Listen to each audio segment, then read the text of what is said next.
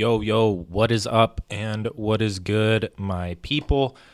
Before I get into the intro, I want to mention the Mastery Program. When this podcast goes out, there will be 1 week left until it starts. It is a program with both Joey and I. We put together our marketing, sales, performance, online business knowledge all into one. It's the only thing you need, and we guarantee results. So if you want to learn more, go to join.modernmastery.co/program, or you can click the link in the show notes. And in this episode, I have Steven. I ended up fucking up his name at the start of the podcast, but his name is Steven Timoney. He is the founder of Success Theory, where he helps you go from chaos to clarity through self-leadership. And man, the way that he got to this point of self-leadership is a pretty fucking great story. He went from partying hard in his 20s, just going to like techno and drum and bass shows. If there was a party there, he was there. But when the time that his 30th birthday came around, everything changed, and we dive deep into that. So I hope you enjoy this episode. Before we get into it, let's talk about Modern Mastery HQ. MMHQ is a tight-knit community of creators, coaches, freelancers, and any other ambitious individuals that want to grow themselves and their businesses. You get to steal the proven systems, strategies, and processes from myself, a marketing consultant, and Joey, a performance consultant, to build a predictable and sustainable income source as an online entrepreneur through both tangible and intangible skills. This success is a result of becoming a high-value individual. This is what our teachings help you achieve. The information inside is responsible for making members tens of thousands of dollars and drastically improving their quality of life. From monthly trainings, weekly action articles, 30-day habit challenges, monthly live calls, real-time help, and much more, it is the all-in-one solution for growing yourself and your business.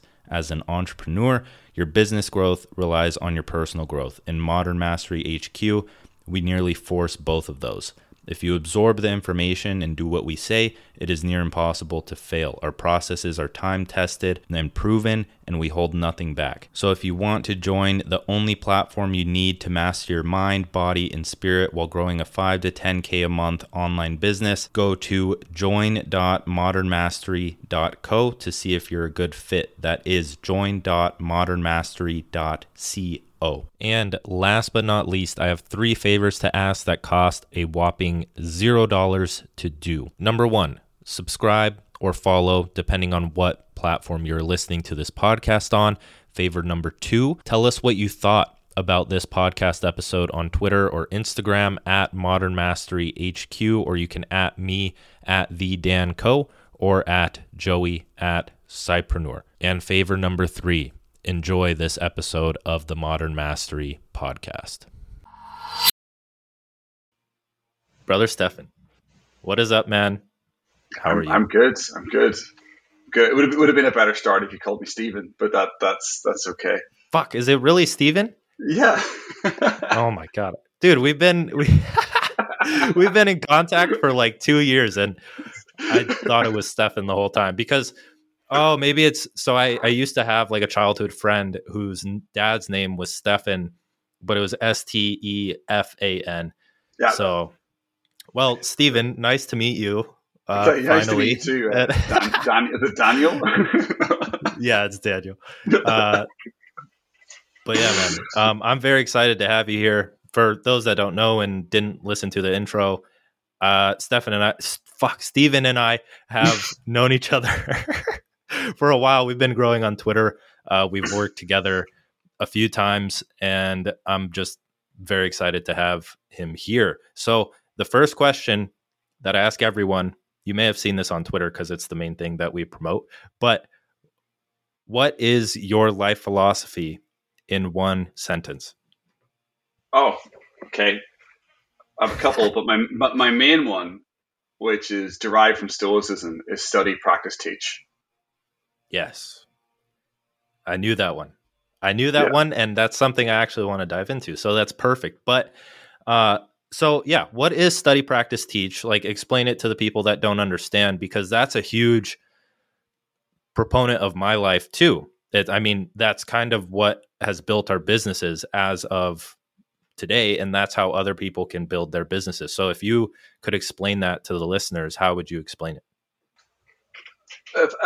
I mean, it sounds pretty straightforward, but it sort of comes from sort of the idea behind Stoicism is to sort of the study and the practice, and then to kind of do. And then I kind of, as I was reading Stoicism and as I was sort of like deciphering it into my own language of how can I use this ancient philosophy? How can I use these 2,000 plus year old ideas, 3,000 year old ideas, and actually make them applicable for me? Is as I was researching it, I came across this idea of study and practice. And I like, yeah, because like those who practice more, in the gym bleed less in war. I think that's an old Spartan quote. It's not quite Stoicism, but it comes from the sort of Greek philosophy.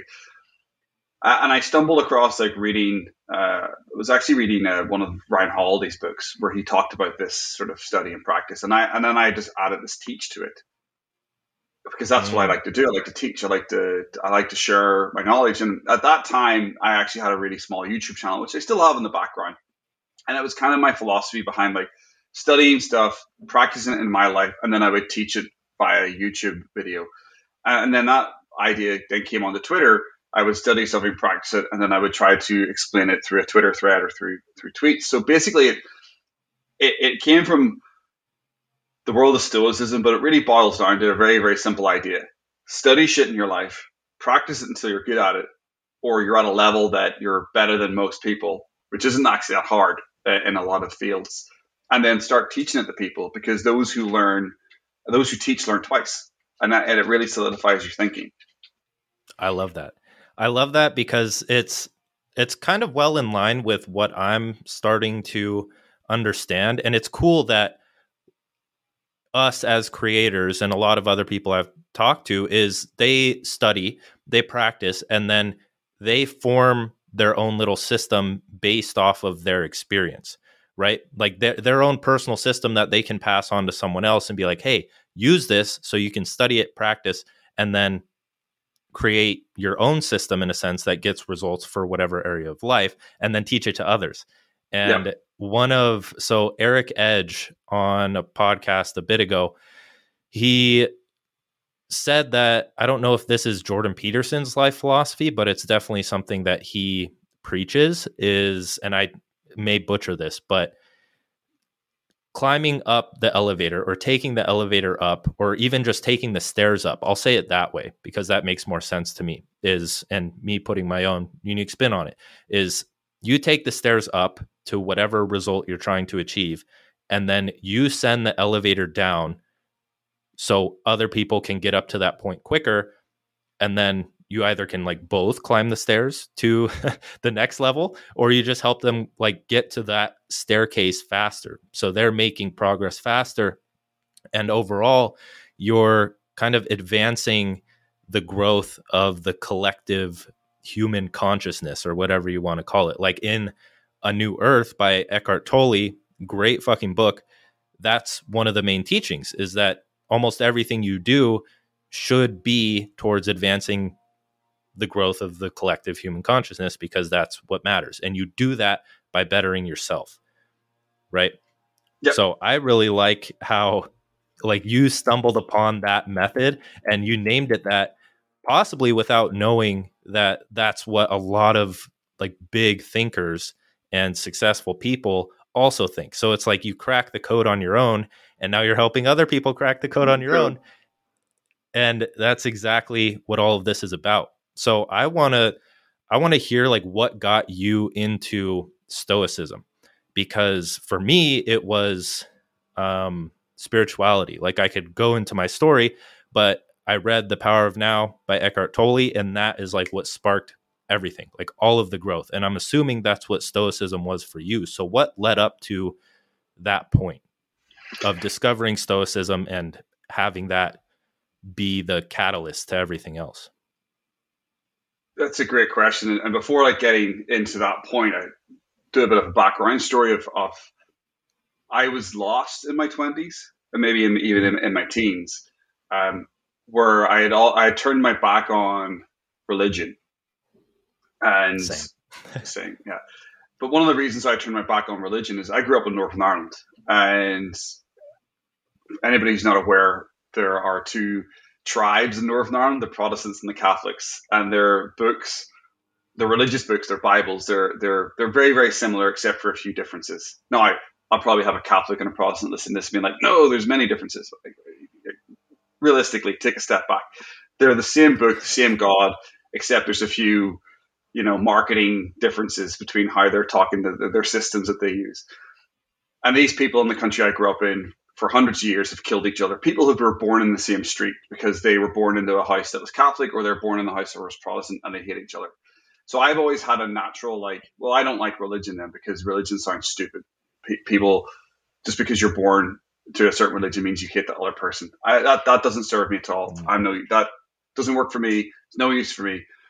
So I spent a lot of times in my 20s, I think, in life, not having a value system, not having an idea of how do I want to show up in life. And I've always kind of thought of myself as a bit of like a Roman or Greek philosopher, Marcus Aurelius. That name has always been on my mind. It was in the movie Gladiator, which came out when I was, got to show my age now, I think I was 21 when that came out, 19 or 20, 21. And I just loved the scenes at the start of the movie when Marcus Aurelius was alive and he's talking to his son and he's talking about the qualities of stoicism, and it's just a very powerful kind of idea, like do the right thing. Then as I grew up and got into, as my life was kind of like going nowhere, I moved to Canada. And the book that changed it for me was a book by Robin Sharma called The Leader with No Title. I think I might be getting the name of the book wrong, but I bought it thinking it was a leadership book because it was like a leader with no title. And I was like, I'd always worked in management. I got a business degree and I've always worked in management. So I was looking for ways to improve because I had an itch, wanted to improve things. But that was the book that from Robin Sharma, and it was on my shelf for about a year after I bought it. I didn't read it straight away. It was like wasn't self-help. It was like shelf help. It was like holding it was like on my shelf, helping myself look good, but not actually doing any good in my life. And then I eventually picked the book up and I read it, and it ended up being this like a little fable about this guy in his 20s or 30s who was lost. And at that time I was in my 30s. This guy had trouble in his life. He had using drink and a lot of things to numb his pain in life. And I was like, oh my God, it's me. How is this book about me? And eventually I started meditating and started doing journaling work and doing all that sort of core personal development stuff. And then that's when I actually decided to, when I was in a bookstore, I actually bought Marcus Aurelius Meditations. And I was probably about 31 at the time, 32.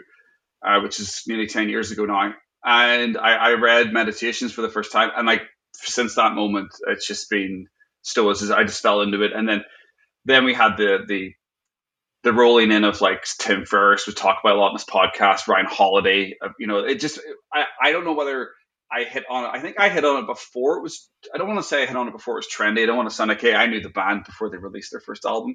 I don't want to say that kind of thing. But maybe it was in the ether, it was in society. There was a collective kind of energy of people who weren't connected to a religion wanting some sort of values for this crazy world that we live in. And when I started reading Stoicism, I started getting those values. I started getting that how to do the right thing, how to show up as a man, how to show up as a person, how to embody what it is to be a good person. And I got those core ideas from Stoicism. So that's why Stoicism is my foundational rock for a lot of my coaching, a lot of my Twitter work, a lot of my ideas. They come back to these core fundamental ideas from the Stoics, which I actually think is the first and original personal development philosophy. Because yes, there are other people out there that might say that different religions, they might say Taoism from the Chinese, or they might say Hinduism. But what I find about Hinduism and Taoism and some of the more Buddhist stuff is they're very wishy-washy with what they're saying. I feel like they talk in rhymes and riddles and analogies, where the majority of Stoic quotes are just, boom, do this, stop worrying, stop making shit up in your head, don't go after materialistic things, go after the things that serve you. Straight to the point. And that's what really resonated with me with Stoicism. Wow. I've actually been thinking a lot of this stuff recently. I just wrote down 20 notes, but the whole thing, it's funny because the wishy-washy speaks to me more. Like Okay. I love reading like Stoic philosophy and all of that stuff, and I can definitely see where you're coming from now. And that's what got me into spirituality, is because it was so wishy-washy in a sense, at least the way that it was being spun on in the things that I was reading. And they'd have like that metaphor there, and I'd tie it to my personal situation.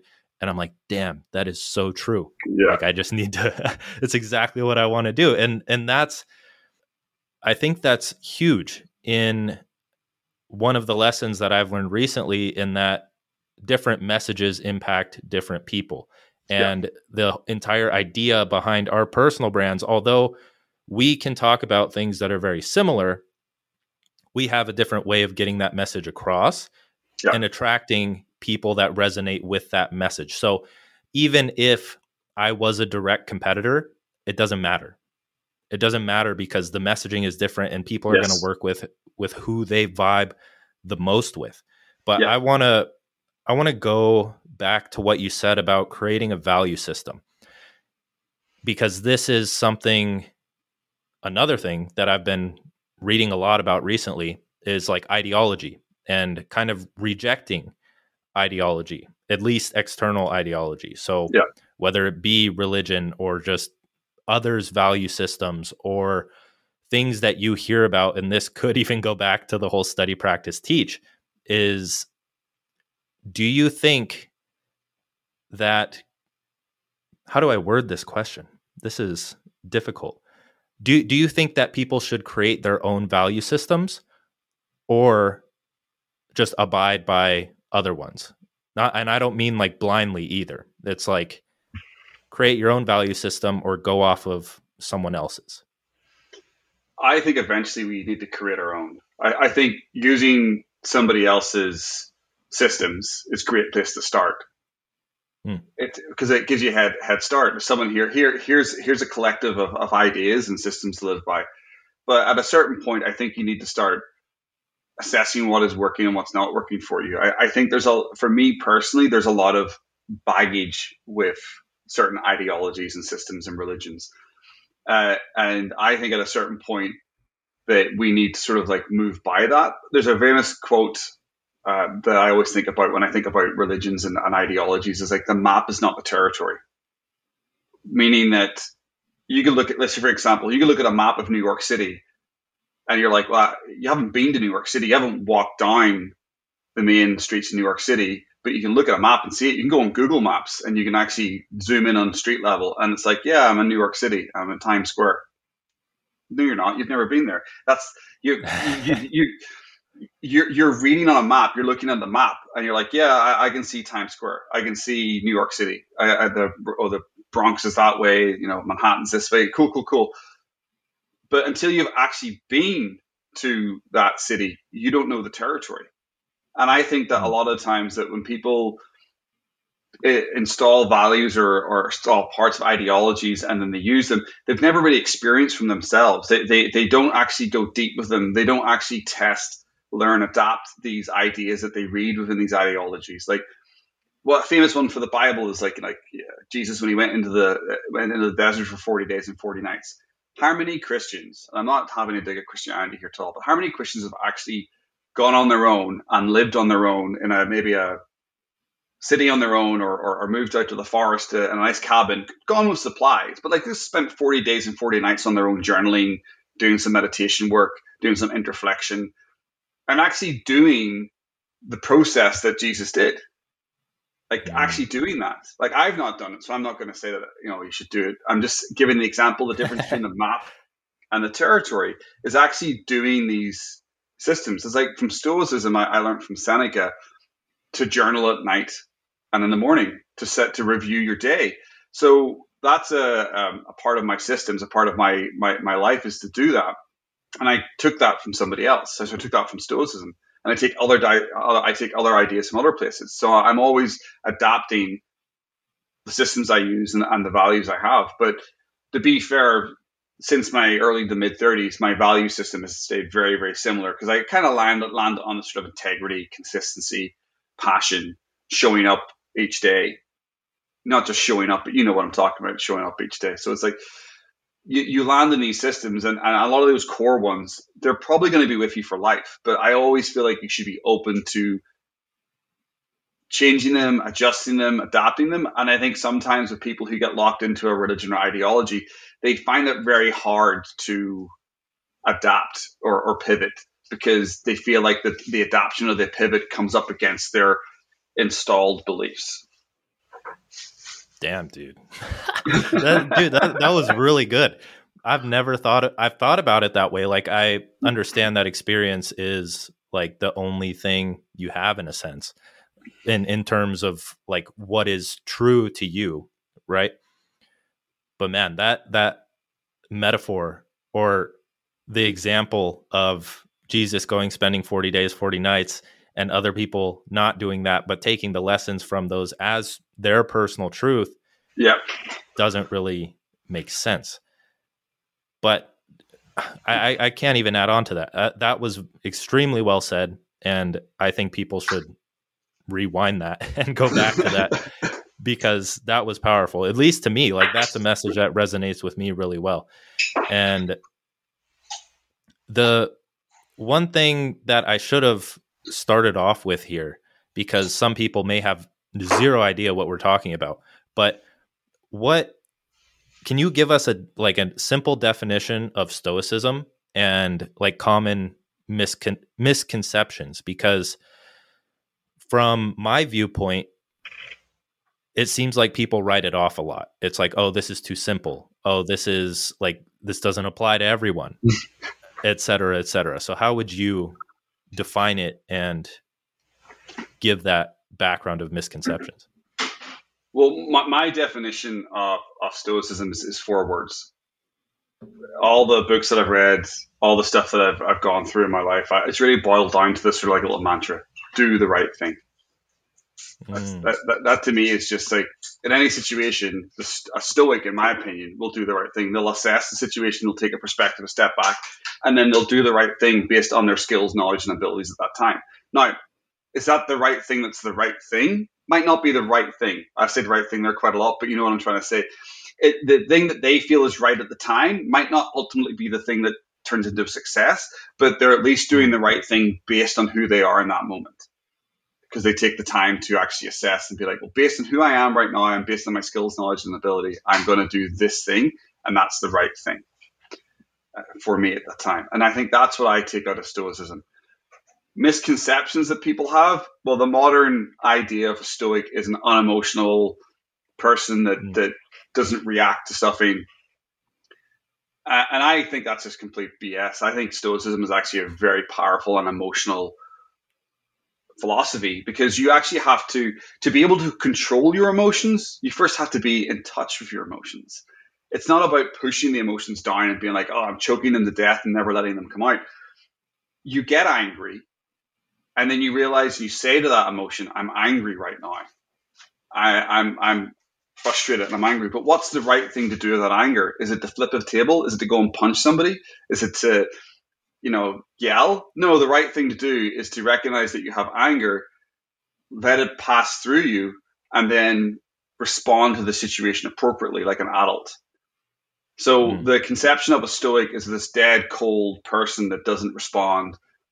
But in reality, a Stoic is somebody who's just in control of their emotions. Do I get it right all the time? No, I'm not a Jedi Knight. I'm not a monk.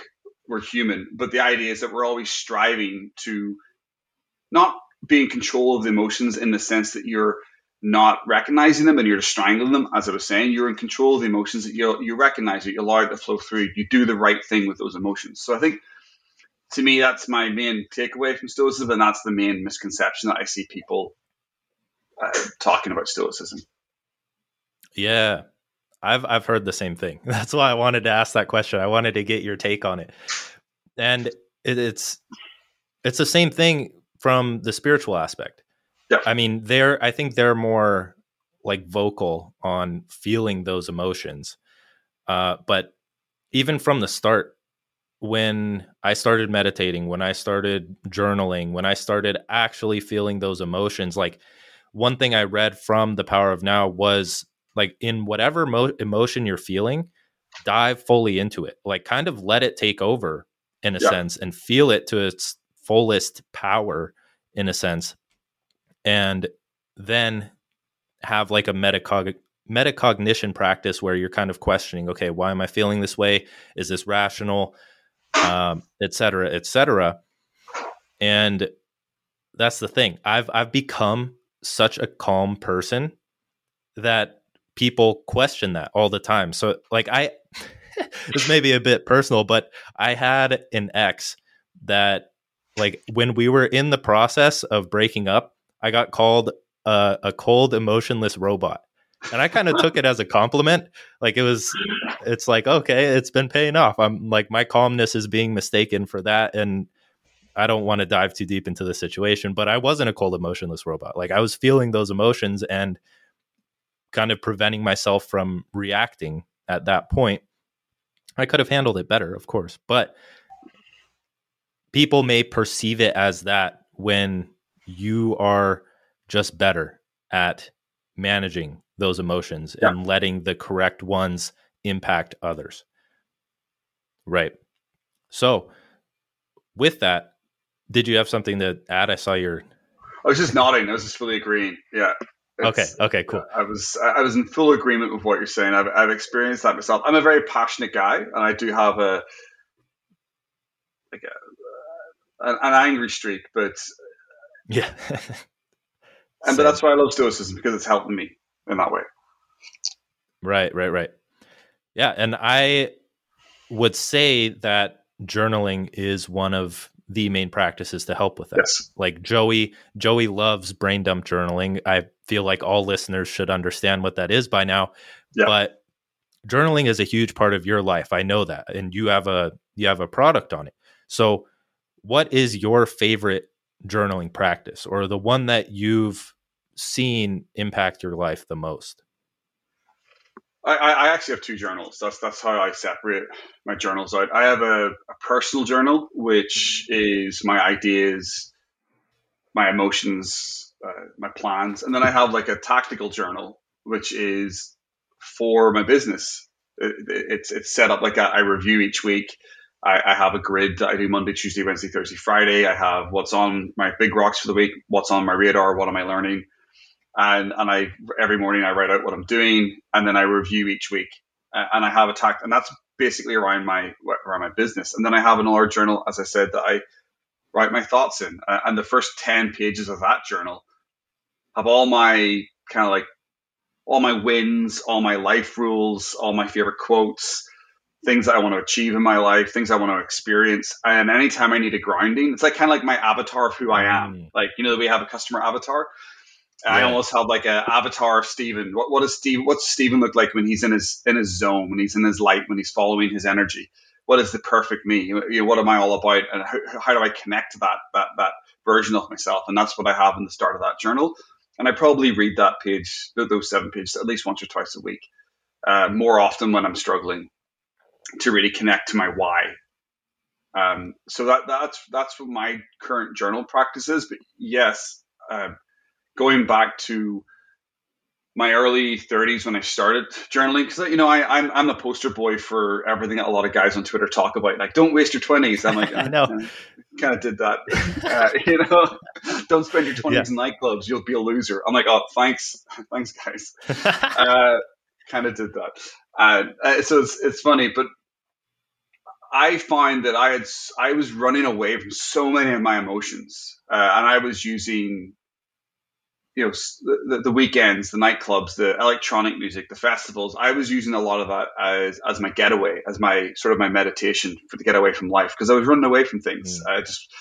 Or as I've reframed it now, is I've always been subculture, but my subculture in my 20s was to be into underground electronic music and be different than everybody else that way. And then my subculture in my 30s and beyond has been about being into personal growth, personal development, starting businesses, starting side hustles, and doing things that 99% of other people don't want to do, or 95% don't want to do.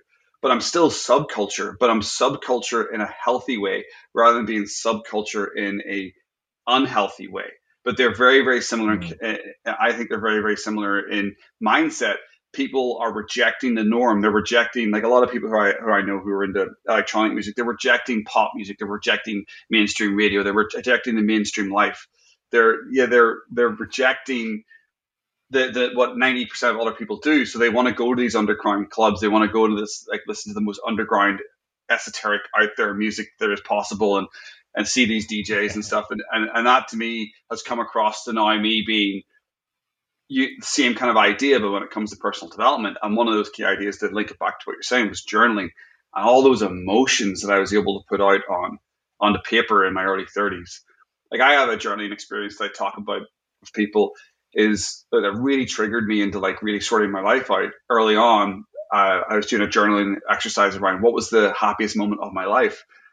And I wrote out a scenario of me being surrounded by my mates in my 20s in a nightclub about 2 or 3 in the morning, basically all being loved up chemically, having the best time of my life.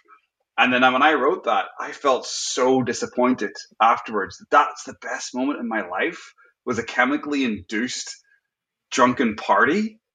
That's my best moment. It's not a moment with my mom or my dad or with a girlfriend or like succeeding or it was like a almost fabricated moment. Now, do I still love that moment? Yes. Do I still cherish that moment? 100%. I'm not disregarding the emotions of that time. I'm just saying that, like, wow, my happiest moment should be something a bit more real, if that makes sense. But like, journaling actually helped me get to that. Right. That makes complete sense. Dude, you kind of explained my situation very well, because I'm on the personal development side of things, of course.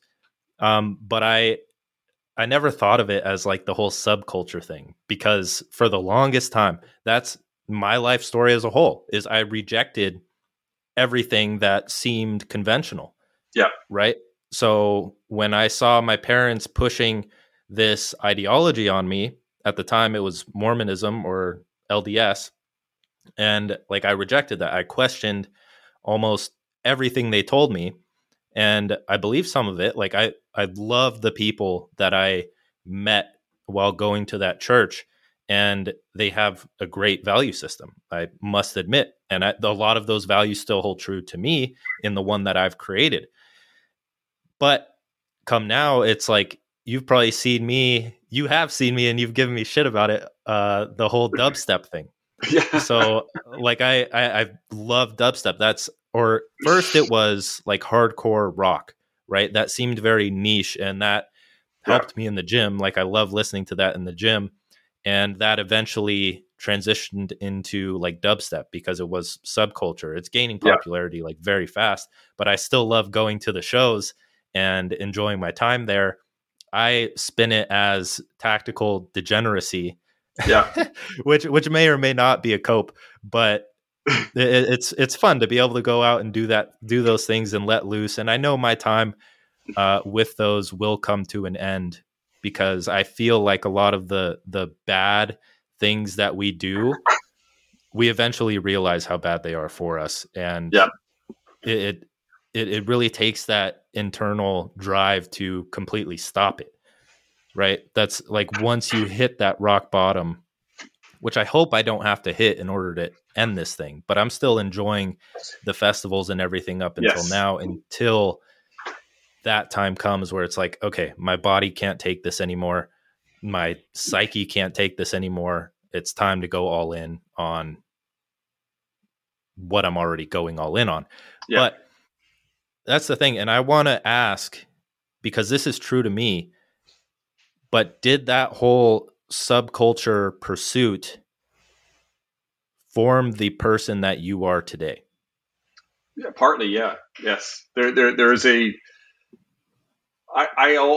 as I was saying just before, like, I've always kind of been subculture. I just didn't understand what I wanted that to be. You know, I was rejecting, like you said, like yourself, I was rejecting the norm of society. I was rejecting what the expectations were. You know, I wasn't very good at school. We go back even further. I've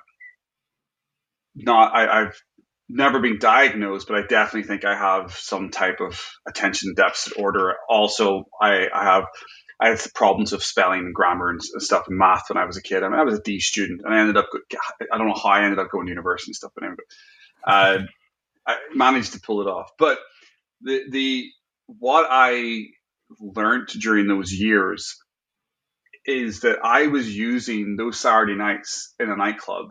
There's a certain point at 2 or 3 in the morning where you are deep in your own thoughts. You are dancing on your own practice. Yeah, there's people around you, but there's moments where you slip into it. It was almost like a dancing meditation. And I was able to sort of connect back on that. I was using the nightclubs and the feel good alcohol and chemicals as a release valve from my life. Now, I really do look back at it in my 30s. I've looked back in my 20s, and I wish that I'd been a bit more balanced like yourself.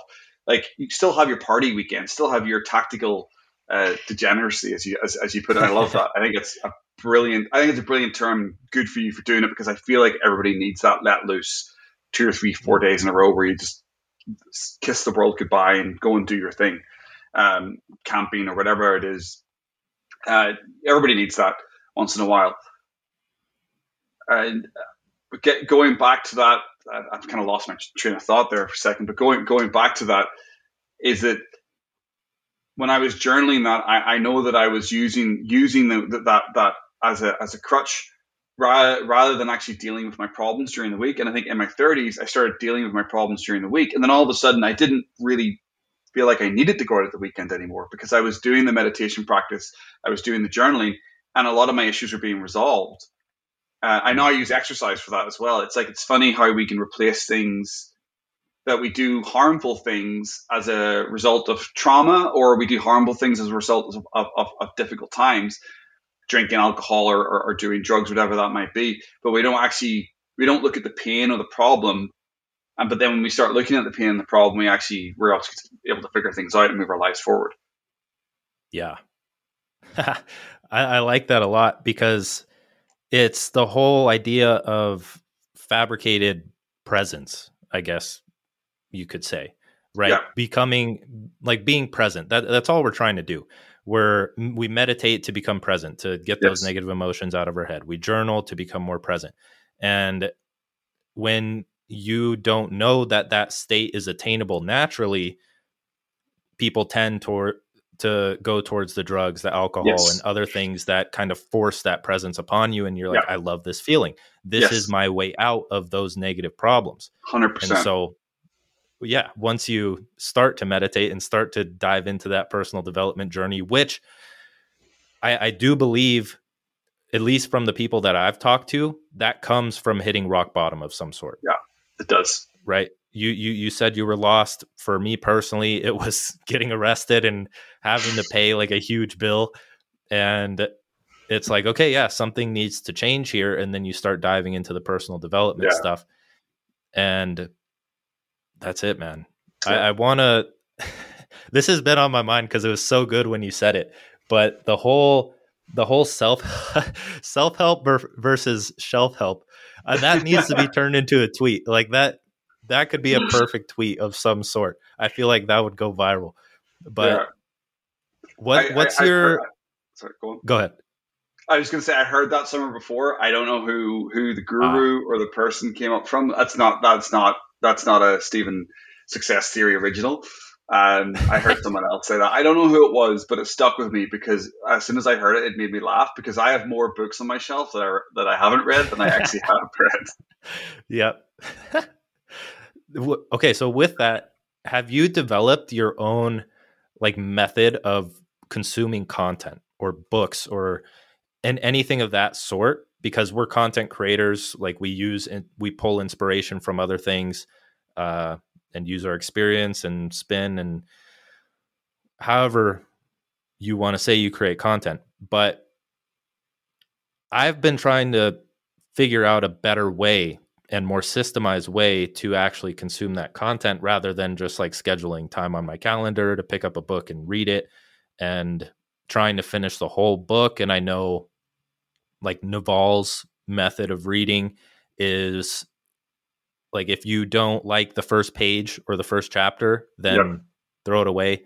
And he doesn't necessarily recommend buying physical books unless you would read it again. It's like stack up your Kindle library, skim through it, and then if you would read it, then buy the book and read it. So do you have a method for that, whether it's books or just like articles, YouTube videos, anything? I've struggled with online computer reading. I can't do it. My concentration just doesn't work with a screen in front of me. I've tried reading books on different devices, just does not work with me. So I'll buy books, but I usually batch buy books on a subject.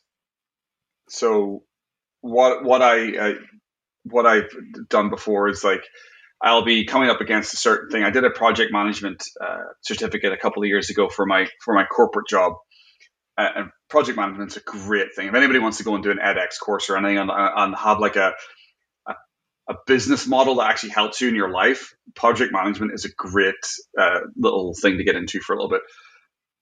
So when I was going through that course, I went and the course that I was doing recommended a couple of books. So I went and bought all of them. And as I was doing the course, I was reading the books. I've done the same with marketing. If I've got a problem with marketing, I go and buy 2 or 3 marketing books. And then as I'm testing, learning, adapting, I'm reading these books. When it comes to my normal content, I don't have any real systems. I do try to read in the morning. A good morning for me, I've got like 15, 20 minutes in. I have a pencil in my hand. And what I usually do is I will pencil through any ideas. And then that night when I'm writing tweets for the morning, because I schedule my tweets before I go to bed, because being in Vancouver and on the West Coast, I feel like I'm hours behind everybody else. And to get around that chase, I'm catching up with Europe, catching up with the East Coast. I schedule 2 or 3 tweets in the morning before I go to bed. Hey, sorry, some people are like, "Oh, I shouldn't schedule your tweets. Fire off shit from your hip." Oh. I don't like that. Yeah, bullshit. Just people, I don't know. So I do that. But what I do, like tonight, I will look at. I've probably read about 5 or 6 pages this morning of the book I'm currently reading, and I've probably used a pencil on 1 or 2 or 3 of them. I will look at that and I will look to see if there's any content that I underlined that will actually help me be like, oh, I could make this into a tweet. So that's one system that I use for my tweets. When it comes to my threads that I write, I usually have, coaching people's great for that. Like, because you're doing coaching people, when you're coaching somebody, you take notes. And what I find is when I've coached a few people, a word might come up like complex. So I'll be like, people are finding things complex. So let's do a thread on complexity. So then I go onto Medium, or I do researches on Google, and I look for other things that people have talked about complexity. I write down my own ideas. I look for maybe a format or a structure or what have other people said, and then I try to create my own thread on complexity. And I probably do that at least once a week, where my ideas for my threads come from conversations that I'm having, where I see common themes and issues that people are struggling with that are within my avatar's niche. I like that. That's similar to what I do. In terms of the like firing from the hip versus scheduling content, I fire from the hip into my scheduler.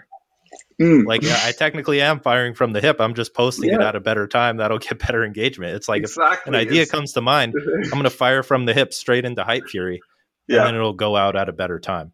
I've done that quite a few times when reading a book or watching I'll watch some YouTube videos and something will come up and I'll be like, that's a great tweet. And I'll go to tweet it and I'll be like, it's 3 o'clock in the afternoon. This is going to go nowhere. So I take the idea and put it in for the morning time. So yeah. I love that. And I do the same thing. And for those wondering, like there are people that just kind of like they'll read something and then it's kind of like a copy paste method because they're just trying to grow, which I don't really have a problem with. But the very good tweets where you can like sense that energy. We were kind of talking about this before actually recording, but people can sense the energy and authenticity in your tweets. I don't know how to explain it. You just can. Like when I read someone's tweets, it's like, okay, that guy's lived through that shit. Yeah. And he knows what he's talking about, or he's feeling like great right now. It's really weird phenomenon. But that's the thing is when you're doing that and spinning your own tweet off of it, it's just inspiration. It's Yeah. inspiration and pulling from the experience you've had with that. And that is what creates your unique thing, because everyone's saying the same fucking thing. Everyone's saying the same thing. And that's what J.K. Molina says, is that Twitter is all about saying the same thing 1,000 different times. And that's all life really is. Like the way that I used to like to put it, because I did digital art with Photoshop and I would post that on Instagram, and I grew a pretty big audience. But the way I like to think of it, because I felt bad because what I was doing when I couldn't go out and shoot my own pictures of like landscapes or something else, the process for it is going to like free stock picture websites and finding like the perfect composition of photos that would fit together. So it's like, okay, if I'm going to create a landscape photo with a bunch of mountains, then I need like a base. I need the edge of a mountain where someone's standing. I need like a valley, which could be a river. And then I need like mountains coming up the side of that river, and I need to like cut them out and make them look cool and add some shading. And then if I want to make it look super cool, this was like my style. And what I would always do is have a picture of like a galaxy going up in the sky and then reflected in the water. And so I felt kind of bad about it, because it's like, I'm not like, all I'm doing is just remixing all of these different things. And that's the way I like to think of it now, because with music, that's what people do. They remix songs to either make it better, put their own unique spin on it.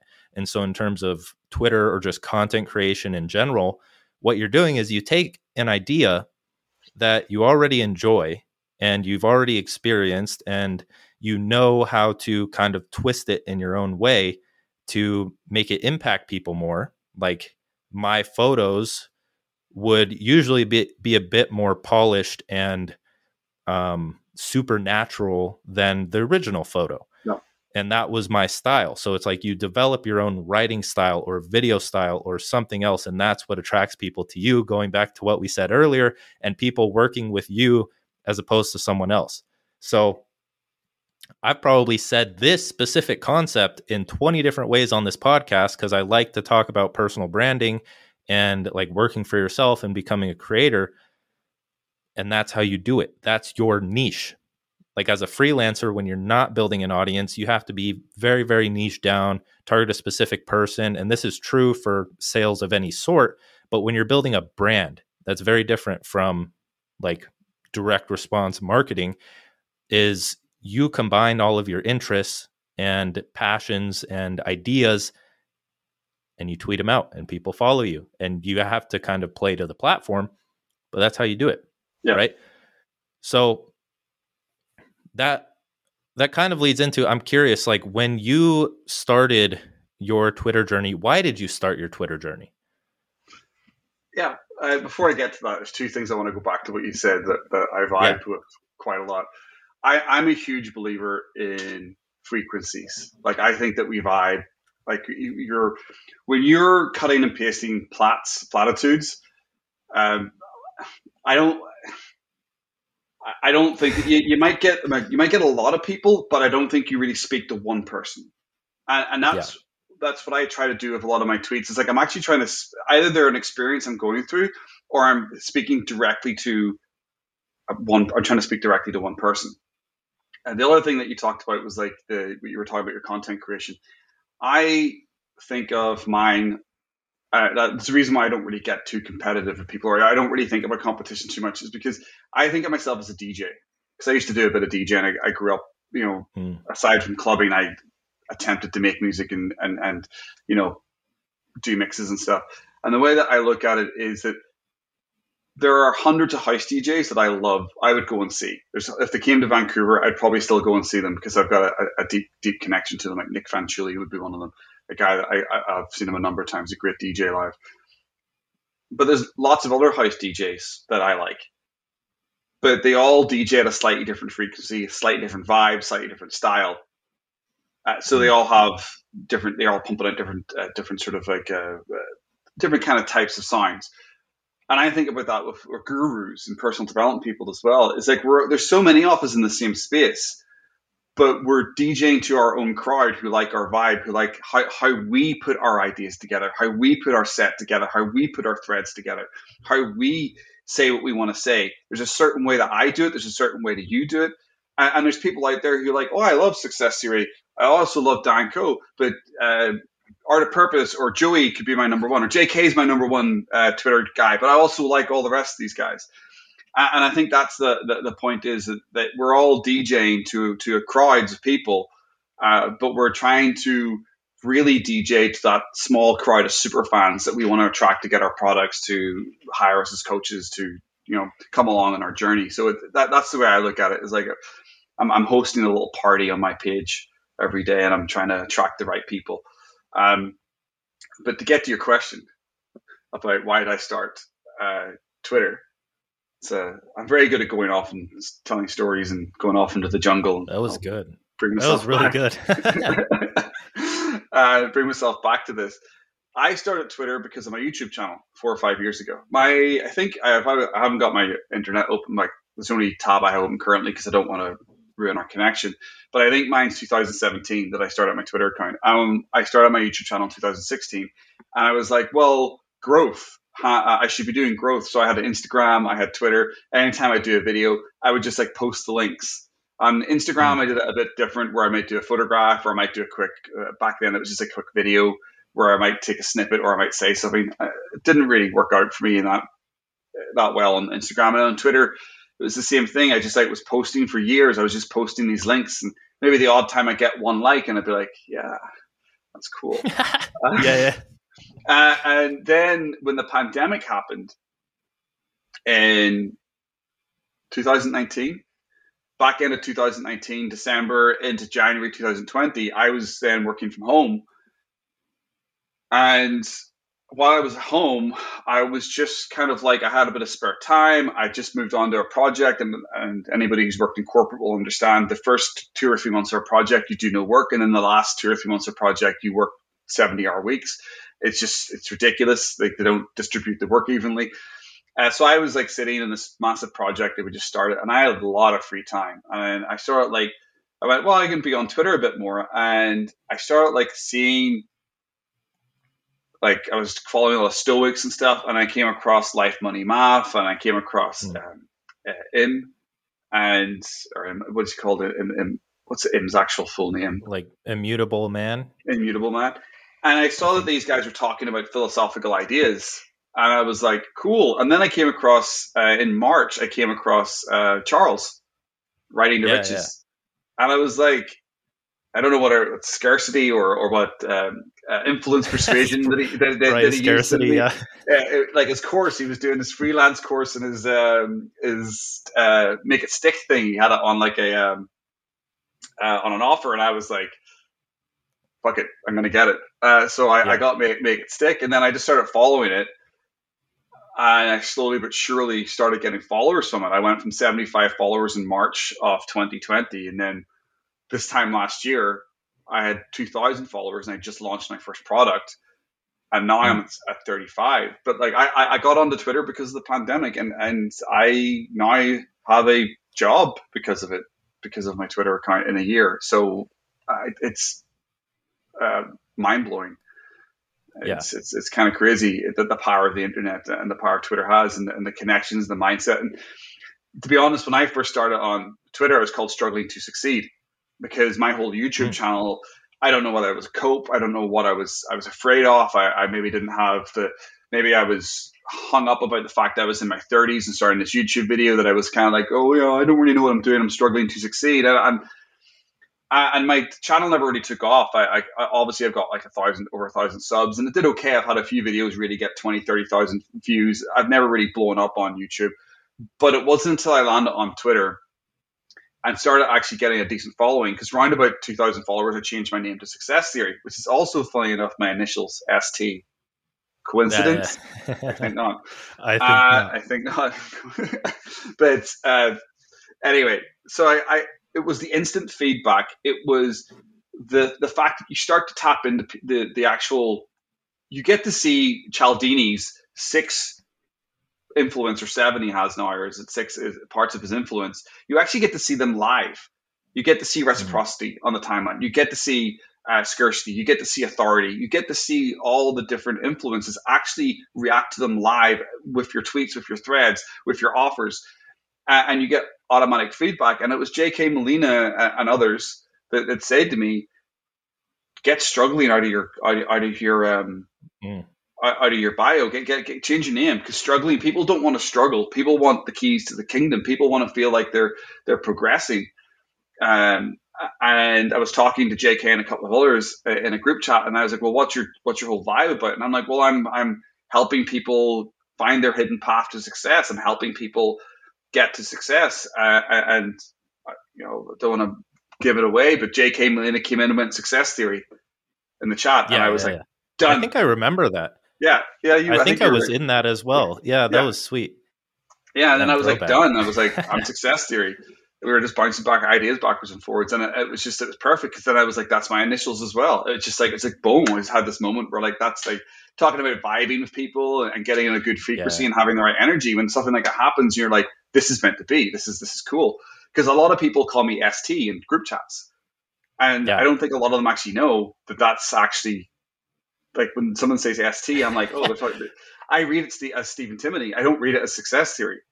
I read it as my name, and then I'm like, oh, they're saying success theory. So it was a lovely bit of synergy. But the whole Twitter journey has been really fucking cool. It's been really cool the last year and a bit on Twitter. The thing that blows my mind about it is that people only see the polished version, right? You hear about this all the time with, social media influencers. It's just a facade. It's all fake. That's kind of aside from the point, but people only see 35K follower Steven. People only see the brand Modern Mastery, and that this guy has a podcast, and it's like, oh, cool. This guy is, I guarantee people think like this guy's a big player, when that may be the case, but we don't see ourselves that way. We still see ourselves as average people. And it's made me realize, especially after conversations with like Rob Lipsett and huge people, it's like, it's the same thing. It's the same fucking thing. Like, they're just normal people that decided to commit to social media growth as a business and form a personal brand and do the whole like DJ in front of the crowd thing, for everyone, and attract that following over the course of, we're only like 2 years deep into this, but the people that are like 5-10 years, it's like, oh, these guys are huge players, when it's just like they've stuck with it for a bit. They've stayed consistent, as the cliche goes, and that's really all that matters. I mean, we could spit off some consistency platitudes right now, but for those listening, like this is a part of my business, is like, I help people do this. So for anyone that doesn't think that they can do this, you're just flat out wrong. You're completely wrong. I mean, you may not have experience to be able to do what we're doing, because I've noticed a common theme in a lot of these creators is that they went through those low points in life. They came out the other side. They learned a lot. They started businesses. They created art. They have a story to tell, in a sense. But then there's the build in public route. So you really have no fucking excuse. It's just like, get started while it's early, because we are still very early, and just see where it takes you. Learn the platform and game the platform. That's another. I've been learning a lot about mind games recently, and how everything's a mind game, and that's story for another time. Might make like a YouTube video on it, but it's really just a game. And the way you play the game, how do you play a game? First, you learn the rules, you learn the boundaries, you learn the system that makes it all work. You figure out, how am I going to level up? How am I going to gain this experience? And then once you understand that, that's when you start playing the game. You don't play the game before you learn the rules or understand the boundaries or anything else. And so spinning that to social media, it's like, you have to learn how to play the game. You have to learn how to grow an audience. If you don't know how to grow an audience, you're going to be you're going to start playing the game. You're going to start putting out posts, and you're not going to see any traction. We both experienced that. Yeah. For you, it was on YouTube. I started the YouTube channel a bit like a few years ago. That's what I first started with too. So I saw that, and it's like I didn't know how to play the game. On Twitter, No. people taught us how to play the game. It's like, okay, you need to get impressions on your profile. You need to reply to big accounts because that gets impressions on your profile. You need to optimize your profile so when people click on it, they follow you. You need to produce good content. You need a DJ in front of the crowd. You need to kind of form your thoughts to that game, right? Because platitudes, they just work, right? Platitudes work for growth. And if you're not cool with that, then you're going to grow a lot slower or not at all. And then, of course, like we both know, you have to have different kinds of tweets, like authority tweets, to actually balance out those platitudes. Yeah. But that's really it, man. That's like all anything is. And I've been learning about this recently. It's been fun to learn about how everything's a game. And once you learn the rules and like how you can break the rules or how you can kind of accelerate, like you can take a little potion to give you that boost forward, like paid promotions or paid ads or something like that, then that's where it all goes. And I could talk about this forever. That's why I want to create. There's a good book around it. You've probably heard about it, Finite and Infinite Games by James P. Carcer. Really? I have not heard about that. It is one of the cornerstones of game theory books. It's a short book. It's difficult to read in a sense that it's written in a language that when you first started reading it, you're like, am I reading gobbledygook? What am I reading here? And it takes you a while to get like that concept. Yeah. But I read it, and it talks about the finite games and infinite games in life. And, there are certain infinite games like life or creation of the universe is infinite. It's infinite. I just smacked my head from there. It's infinite. But like a game of soccer or a game of chess is finite because there's a set of rules and there's a set how it works, and then you can influence that with your experiences. But like the game of business or commerce, that's an infinite game because as long as there's humans, as long as there's people who can trade, business is always going to be there. But then within that, we have finite things like companies are finite. There's, name me a company that's been around since the dawn of time. There isn't one. There's a certain time frame to things. So it's a really interesting book because I always think about, you get your energy thinking about the infinite, and then you apply that energy in the finite. So you don't start. And I think sometimes when my energy's off or I'm not doing well, is that I'm in the finite and I'm thinking finite, like that scarcity. Like I can't. I'm inside the box. And then sometimes I need to get out of the box and think infinite and that big vision and that view from the balcony, that the bigger picture of life. And then you take that energy and then you put it into the game. And that's kind of how I try to regulate myself, by thinking about those two types of games. Wow. I'm going to read that book because that sounds right up my alley right now. That's the one thing that I'm interested in. Yeah, that'd be really fun. But going into our last two questions. I have one before the last one that we ask everyone. But the first question is, where do you see success theory? Do you have a vision for where you want it to go, the projects you want to launch, like on, let's say, a 10-year time scale? Where do you see it? Like, describe it to me. My vision for it is for it to be something that my name would disconnect from it. Like, I look at someone like Tom Bellew and his impact theory, and I look at the idea behind success theory, and I'm like, I don't see why success theory can't be like, am I going to say I'm going to reach that heights? No, I don't know. Infinitely, yeah, of course I am. If you go totally into like self-belief, but it's this idea of it being something that is not necessarily me not being the face of it anymore, kind of thing. Like, is it something that I can build, that I could sell? Is it something that I could detach from at some point? Does it always have to be me? And that's something that I've been thinking about. Where do you go from here? You build it into, like, at the moment I'm doing one-on-one coaching. I want to do group coaching. I've thought about doing communities like you and Joey have with Modern Mastery, which is an awesome community, BT Dubs. and that's kind of where I want to go. But initially, what I love doing is I love coaching people. I really enjoy that process. So at the moment in my part of my journey, I want to focus on that, get into group coaching and take it from there. Also, I want to try to build bigger courses, not Gumroad courses, like actual bigger courses, like professional with the right camera, like the YouTube standard, like good camera, good lighting, good content, good worksheets. And that's where I want to go. And that's kind of the other thing where I want to see like a 5-year or 10-year plan is to actually have those bigger ticket one-on-one coaching offers, having that bigger ticket course, having a really solid course that helps people. And that's where I want to go now. Have I got that written out as a clear vision yet for my 10 years? No, but my vibe really within a 5-year period, that's kind of what I've been thinking, is to get to that, is to get to those higher ticket offers where like I'm able to like charge those bigger ticket. Also personally, I would love to do some speaking. I would love to do some live events, workshops, stuff like that. It's something that I did in my corporate environment where I had a microphone in my hand in front of 200 people going through slide decks and breakout sessions in the different rooms and going and helping, sitting down at tables and helping people with concepts and stuff, with new processes. Just the energy you get from that is just brilliant. And I've only experienced that working for somebody else.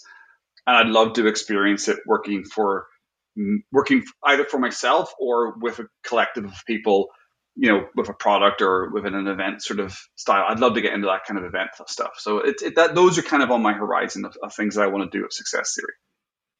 Nice. We're on a very similar wavelength. Like there's a lot of similarities in our brand, but it's the same thing with Modern Mastery. Is like I'm cool with being the face of the brand for a bit, maybe like forever. But that's the thing, is a lot of people think that like coaching, consulting, even I wouldn't say digital products, mostly coaching and consulting, like that can be outsourced. You can build a team for that. It's just like an agency. It's just consulting and coaching. It's done with you instead of done for you.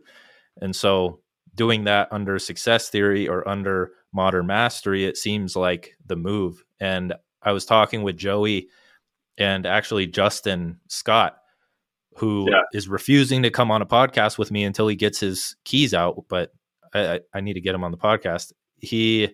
We want to do like a retreat eventually where it just be like super intensive, like group of 10 dudes. We go to some offshore country and just have a fucking amazing time. Have like our business dinners and possibly party a bit and just have like a very good time, have everything structured. And that just seems so cool to me.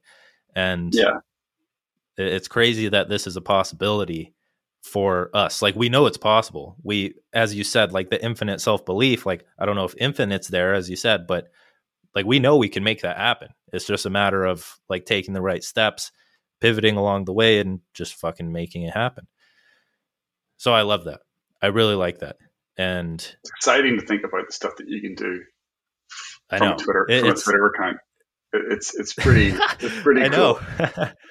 It is pretty cool. It's insane. I had another thing, but we'll dive into the last question because I'll just go straight into the question. What are you struggling with right now the most in life or business? And being the personal development dudes that we are, what are you doing to change that? Can I give you two answers to that? Yes. Okay, so first answer, personally, emotionally, I'm dealing with mental blockages and emotional stuff that I think is stopping me from succeeding at higher levels. I think there's some limiting beliefs in there that are stopping me. This is where you talk about starting your own business is personal development in disguise or whatever it is. A man will start a business and go into debt rather than going to see a therapist, whatever the tweet is. So I'm dealing with that currently because I really feel like there's something there that I need to deal with, and it's highlighted since I've left my corporate role and I'm doing stuff on my own. I feel like sometimes my vibe and my energy's off, and I'm hitting myself up against a brick wall 2 or 3 times. But yeah, I'm not taking my own advice of being like, hold on a second, you take a step back, journal on the emotions, reflect on what's going on, read some books that can help you, and then come at the situation tooled up differently with better skills, because the skills and abilities that got us here are not the skills and abilities that are going to get us to where we're going. And I think a lot of the times people get trapped in that role of like, well, I've got all these skills and abilities, I should be there already.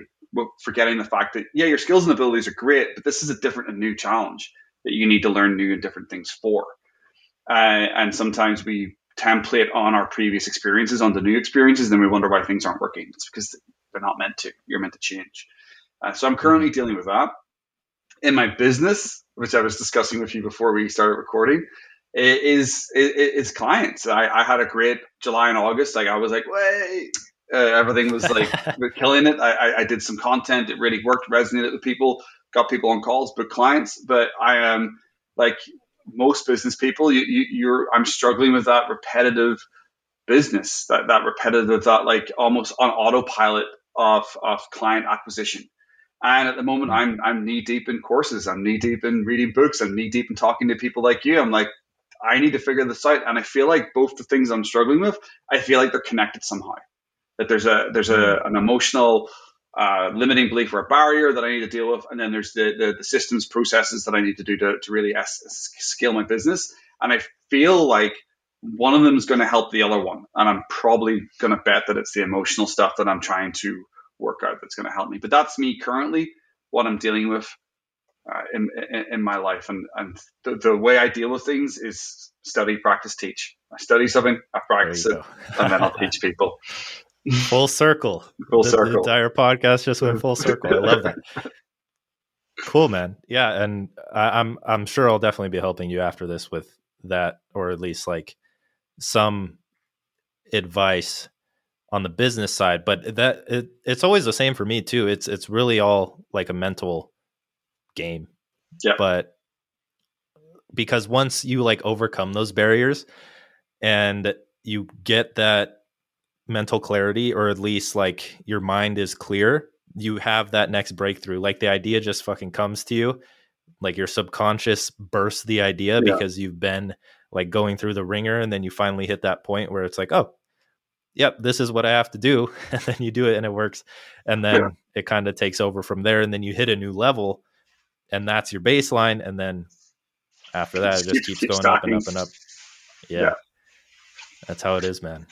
But that was the last question. I really appreciate you coming on. This was a great conversation too. I really enjoyed this one. It's so cool to hear different people's perspectives. And I don't mean to like toot my own horn, but having that question at the beginning, the life philosophy, and just letting that lead, like that's my entire way of running the podcast. Like I have some notes, but it all flows off of that. So it's so cool to see that almost everyone's life philosophy is the same. It's just minor differences.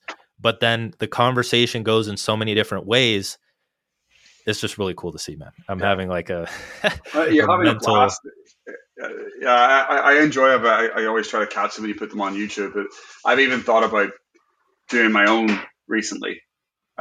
Success theory. Yeah, and I'm going to look into it. And I'm probably going to I hate use language like that. I hate. But when there we go again. I use two words I don't like using: hate and probably. I caught myself going into my. I wanted to do one where I just like book time with people. Start with people who I know on Twitter and talk about people's like you. Basically, what you've done with me is like talk about with people's success series. Like what's been your path to success, and that kind of aligns with my timeline and with my stuff. But yeah, man, it was absolutely amazing being on here. I love the conversation. It was a great chatting, and we discussed lots of cool stuff. We did. Yeah, I'm excited to get it out, but I have nothing else to say. So thank you again, man. And to all the listeners, thank you for listening, and we'll see you in the next one. My friends, thank you so much for listening to that episode of the Modern Mastery Podcast. I have a few favors to ask you. For a whopping $0, you can support this podcast by following, rating, and subscribing on whatever platform you are listening on. And for an additional $0, You can share this podcast on your social media accounts. Tag me in it at the Dan Co, and I will share you on the community page. This truly helps the Modern Mastery community and podcast grow and allows me to bring you top tier guests to fuel your hunger for wisdom. It costs $0, but it does cost you your time, and we understand how valuable that can be. But considering you spent an hour or so listening to this podcast, a 1-minute subscribe or follow button click and social media share isn't too much to ask. And if you truly enjoyed it, we would hope that you do this out of the kindness of your heart, and we truly appreciate it. And the second favor, which costs money, is joining Modern Mastery HQ, the only platform you need to master your mind, body, and spirit while building a 5 to 10K a month online business as a creator, coach, freelancer, or entrepreneur. You can go to join.modernmastery.co to join 350 plus members and gain instant access to information that has the potential of making you hundreds of thousands of dollars over your lifetime as a business owner. With that, I hope you enjoyed this episode of the Modern Mastery Podcast, and I hope to see you in the next one. Peace.